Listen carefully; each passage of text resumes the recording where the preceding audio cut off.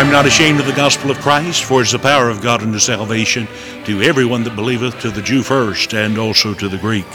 We welcome you to Gospel Dynamite, a Christian broadcast dedicated to the salvation of the lost and the revival of God's people. I'm Alan Mashburn, your Bible teacher and the pastor of Asbury Baptist Church, located at 218 Asbury Church Road in Seagrove, North Carolina. We invite you to visit our church at 10 a.m. on Sunday mornings and Wednesday evenings at 7 o'clock. On Sunday evenings, we provide online services which can be viewed on gospeldynamite.org. Now please join me in the study of the Word of God. You're listening to Gospel Dynamite. Thank you for joining us. We are continuing our study in the book of Romans.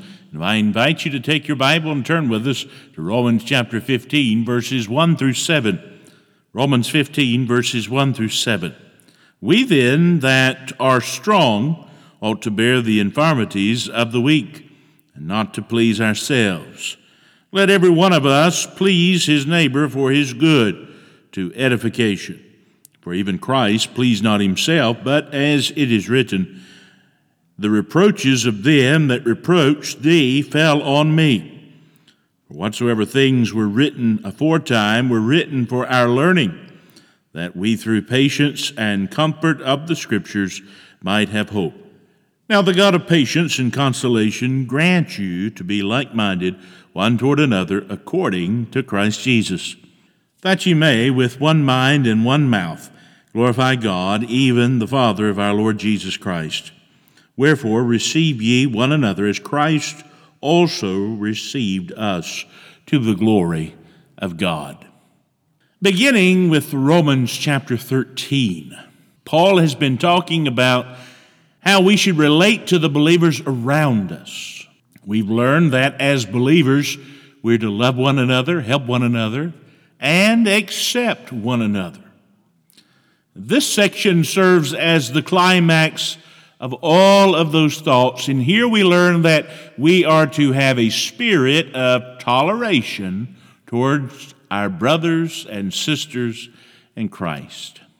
It doesn't take us long to realize that we're all different. We're here from different places. Many of us have different backgrounds. We're all at different stages and areas of maturity in our walk with Christ. There are different types of upbringing, different cultures, some of us. And if we aren't careful, we can allow those differences to become a problem in our fellowship with each other. However, it's our differences that actually make the church possible. If we were all the same, it'd be a dull and boring place. But the fact that we're all different allows the church to be a place with unique personalities, and they meet and they produce a dynamic that can be found absolutely nowhere else in the world. This may not be the best illustration, but take a band, for instance. In a band, you have all types of different instruments. They sound different, they look different, they're all played differently. If you played each instrument individually, it might sound all kilter, it might sound not so good. But when you put it together with all the types of different musicians and their playing habits, and they follow a leader and they stay together, they produce a beautiful, beautiful sound. That's the Lord's desire for His church. When we allow the Holy Spirit of God to operate in the church, we love, we respect, we tolerate one another and produce a symphony of harmony that the world cannot duplicate. And when we all love the Lord as we should, and when He's allowed to lead as He should, there is peace, there's harmony, and there's power in the church of Jesus Christ. There's a lot of talk in the world today about tolerance. They mean that we are to affirm other people regardless of what they do with their lives. For instance, if a person is openly homosexual, then the rest of the world is supposed to honor that person and encourage that lifestyle. That's what the world means by tolerance. Well, friends, there are some things that we just can't tolerate. If things are contrary to the Word of God, We are not to tolerate that. Friends, there are just some things we cannot tolerate. What I'm preaching right now is an attitude within the church that accepts the personal differences of our brother or sister in Christ, an attitude that loves them just like they are, even when we disagree or even when they are wrong. We might not be able to support their view, but we must still practice love, the love of Christ for them. That's the theme of this passage. And as we take a few moments here to look and discuss the tolerant Christian, the important things that we see, we will see that it teaches us how to love one another and live with one another. Verses 1 and 2, we see the duty of tolerance. Paul begins verse 1 by taking us back to what we've already learned about the matter. And Paul has been talking about the weaker brother, that brother who needs rules to keep him straight, that brother who likes to point the finger at what other brothers are doing. Paul has been drawing a contrast between the believer who is mature in Christ and understands his liberty in Christ, and the believer who has not reached that level of maturity and does not feel free to live in actual liberty. He tells the stronger brother that he ought to bear the infirmities of the weak. The word ought introduces a condition of obligation. It tells us that we have a duty to our brothers in Jesus Christ, and this duty must be carried out effectively if we will practice two methods of life. And if we're going to help our brother and sister grow in the Lord, we're going to have to do what Paul tells us to do in these first two verses. What is that? Verse 1, live a crucified life. We are told to bear the infirmities of the weak and not to please ourselves. The word bear is of the utmost importance here. It's the same word used in John chapter 19 and verse 17, where the Bible speaks of Jesus bearing his cross. It's also used in Galatians chapter 6 and verse 2, where we're commanded to bear the burdens of our brother. The entire idea here is one of self-denial, self-sacrifice. When Jesus went to the cross, he laid aside his rights for us. He denied himself. He suffered in our place. He bore our infirmities on the cross. He set the standard that we're all called upon to follow. And one of the problems of our day, both in the world and in the church, is that most people are so self-centered and so interested in pleasing themselves that they cannot and will not see the needs of others. This verse is a call for us to get our eyes off of ourselves and to get them onto those who are around us so that we can reach our friends and neighbors with the love of God and make a difference in their lives. In other words, when the church operates as it should, there will be times when you will voluntarily lay aside your own personal rights and privileges for the sake of others who may be weaker in the faith than you are. There will be times when you will deny self so that the church as a whole may prosper. That is Christ-likeness in action. That is living a crucified life. But in verse 2, Paul said, also live a constructive life. Now Paul moves deeper in his thinking to tell us that we are to please our neighbor. Paul is not saying that we should try to live to please everybody. If you do that, you'll soon learn that it's just not possible to please everybody. You're not going to please anybody. He's not teaching that we should compromise our standards just to make someone happy with it. He's not advocating to please everyone at any cost of mentality. That is dangerous and it's wrong. Paul is saying that we are to live the kind of lives that build up, that is, edify others in the Lord, causing them to grow, causing them to mature, causing them to strengthen themselves in the Lord. We're to so live that when we meet them in heaven, they say to us, thank you for living for Christ in front of me. The kind of life we live in the presence of others either has the power to build up or to tear down. And ultimately, every Christian is either in the construction business or the demolition business.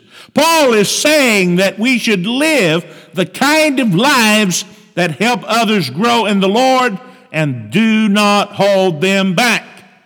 That means that we're to give up a few of our rights along the way, so be it. If that means that I have to deny myself along the way, then so be it. If it helps my brother in Christ to grow stronger in the Lord, then I am to live to please Him. We're to be like Christ. We're to be like Jesus Christ. And in that we live lives that build others up instead of tearing others down. Romans chapter 14 and verse 19, 1 Corinthians chapter 10 and verse 23. But also Paul tells us and teaches us in verses 3 and 4 the demonstration of tolerance. He gives an example of our Savior in verse 3. If you're wondering how you can do this and where you can look for an example of this kind of living, then look no further than Jesus Christ.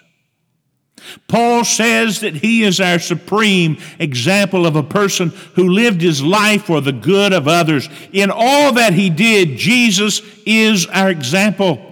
He set the standard. He sets the standard that we're to follow as we go through life, and think of all that Jesus went through to provide salvation for you and me. He left heaven according to Philippians chapter 2, verses 5 through 8. He suffered poverty according to Matthew chapter 8 and verse 20. He was reproached, hated, rejected by those he came to save, John chapter 1 and verse 11. Even his own family refused to believe in him, John chapter 7, verses 2 through 5. And ultimately he was nailed to a cross, and there he died for a people who hated him so that they may live. For us, the lesson is clear. We are to be like Christ, even if we're laughed at as we serve others, even if we're ridiculed and reproached, we are to serve others. Even if we're hated and misunderstood, we're to serve others for the glory of God. That's what Jesus did. He lived his life to please the Father. And as a result, he was able to give his life for the world.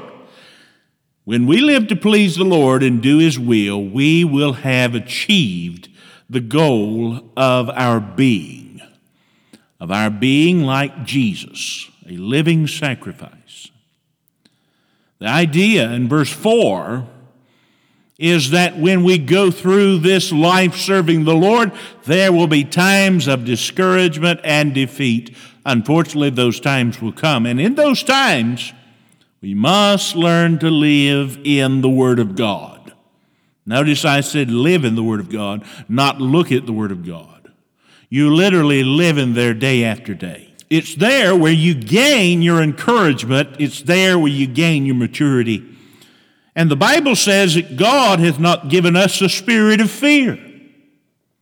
Fear does not come from God. There's fear rampant in the world today because we pay too much attention to the world speaking to us. We're listening to the devil's airwaves. We're listening to the television. We're listening to everything but God. And God has not given us a spirit of fear. So the more you spend time with God and the more time you spend in the Word of God, the less you are fearful because you become strong and confident in God's Word and in the fact that He's sovereign and in total control.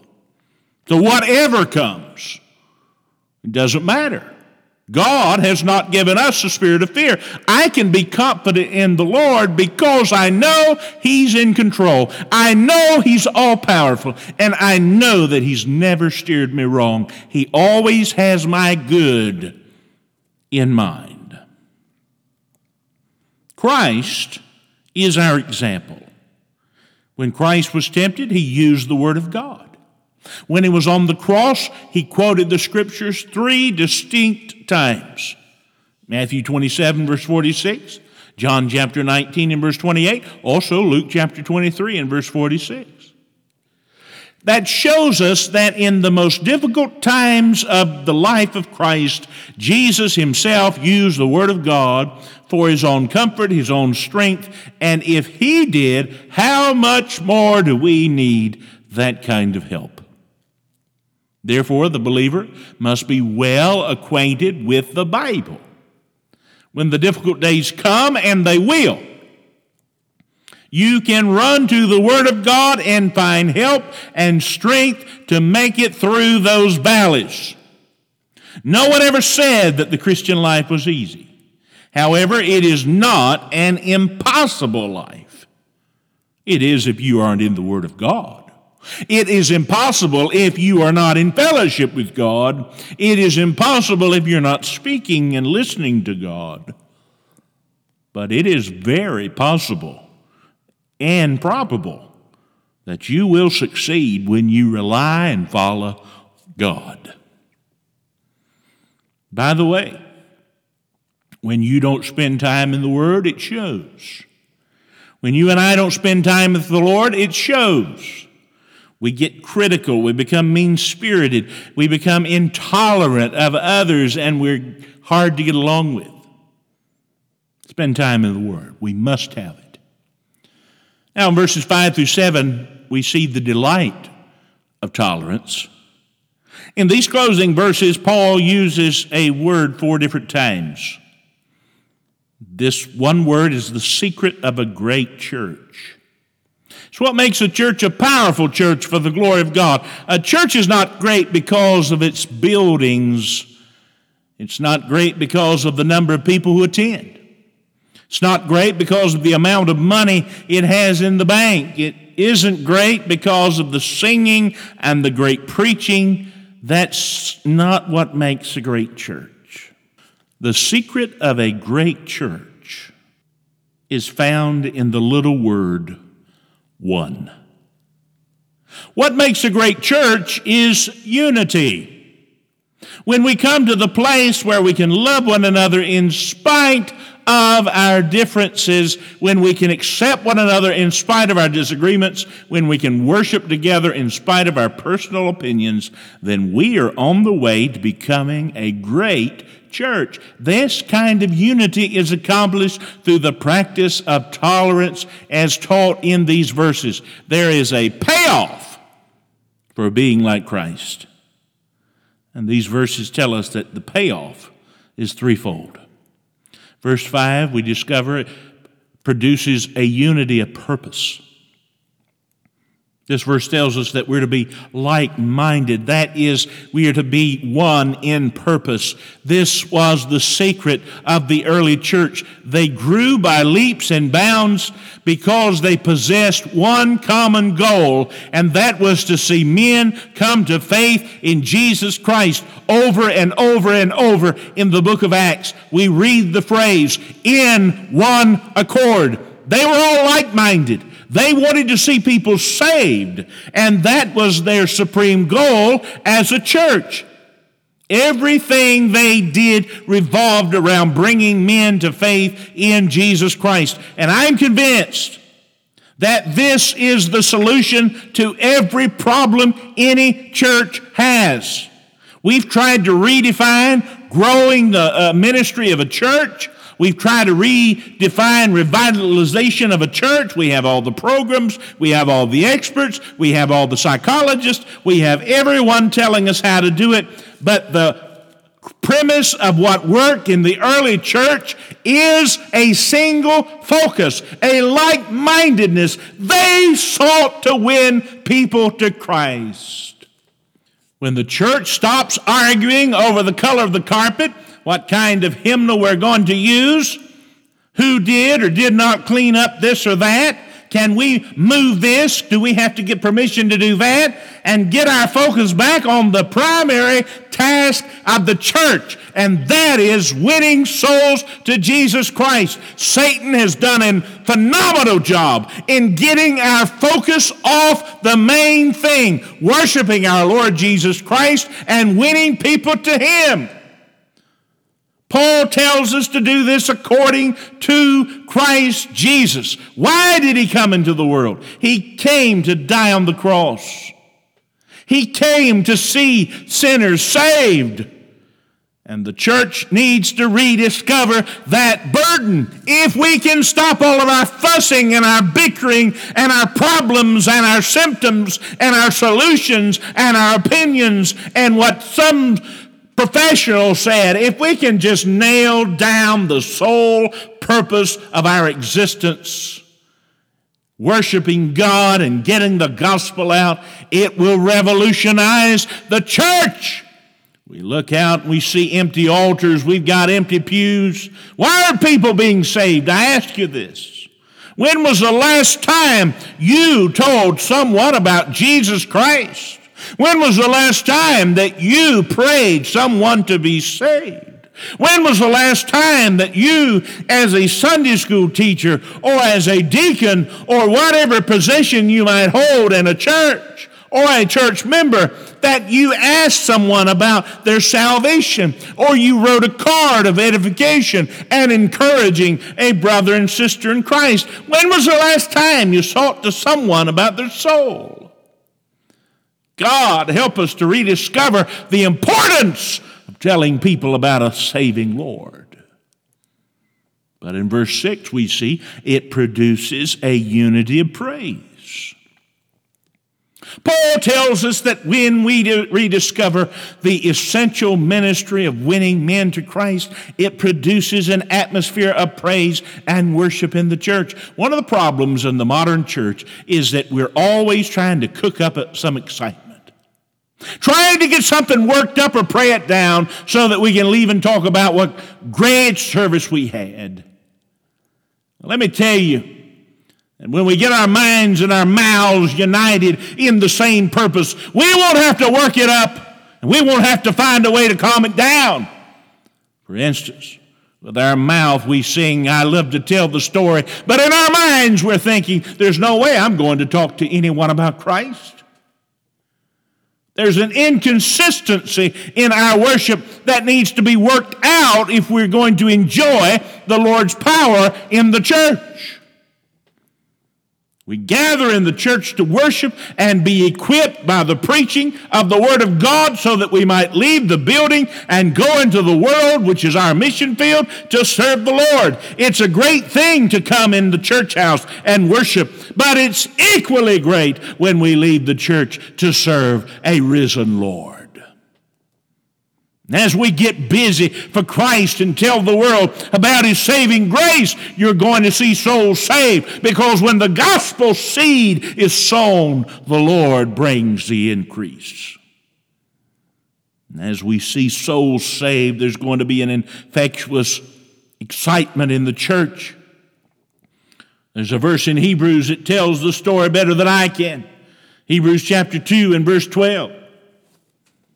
"I will declare thy name unto my brethren in the midst of the church. Will I sing praise unto thee?" That verse tells us that when the church gets her mind and her mouth together in a unity of purpose and praise, people get saved. And when people are saved, the Lord Jesus Christ shows up and leads the anthem, the praise to the Father. In other words, the Lord Himself will be pleased and to be in the midst of His church and will fill this place with excitement and enthusiasm. Verse 7, as we close, this will produce a unity of practice. When we're operating as we should be as a local church, as a body of believers, as the bride of Christ, we will be quick to accept one another as we are. We'll love one another in spite of our differences. We will love to look at one another as Jesus did when He saved our souls. When He came to Christ by faith, He accepted us just like we were. He loved us. He saved us by His grace. He welcomed us into the family of God. And it should be the same way in the church. We're to love one another. We're to receive one another and accept one another just like Jesus did. There will be love in the house of God, and love like that is contagious. People will hear about it. They'll run to it because it's truly lacking in the world around us. By the way, this same acceptance flows over into the realm of outreach as well. When we're walking as we should, a man's past or his present condition will have no bearing on whether or not we share the gospel with him. There'll be a desire to see people saved and to get them in church. They may not look right when they get here. They may not know the right things to say. They may not dress like you do or act like you do in church. But if you can get them to Jesus Christ, He saves their souls. He changes their hearts, and He makes them like He wants them to be. And if He's happy with them, then we should be too. So do you have a problem? Do we have a problem accepting others just like they are? When they're different from you, you have an obligation to love them, to reach out to them with a Christ-like love and compassion. God help us. God help us in our churches to realize that glorifying God, getting men to Christ, and growing our brothers and sisters in Christ is the most important activity that we can engage in as a believer. Nothing is more honoring to the Lord than these things. May they take their rightful place as the head of our priorities. If there are issues in your life, if there's things in your life that you've held from God, bring that to Him. Confess it to Him and allow Him to remove that through repentance. Oh, if you're here this morning, you say, "Preacher, I've never accepted Jesus Christ as Savior." Would you come to Christ? Would you consider Him? Would you commit your heart to Christ this morning? Would you say, "Lord Jesus, forgive me of my sin"? Would you say that to Him? He's waiting to forgive you. He'll forgive you now. Let's pray. Thank you for listening to our broadcast today. We trust it's been a blessing. Trust you'll have a great week in the Lord. Log on to our website, gospeldynamite.org, and let us know if you've accepted Christ or this message has helped you. God bless you, and we trust you have a great day in the Lord.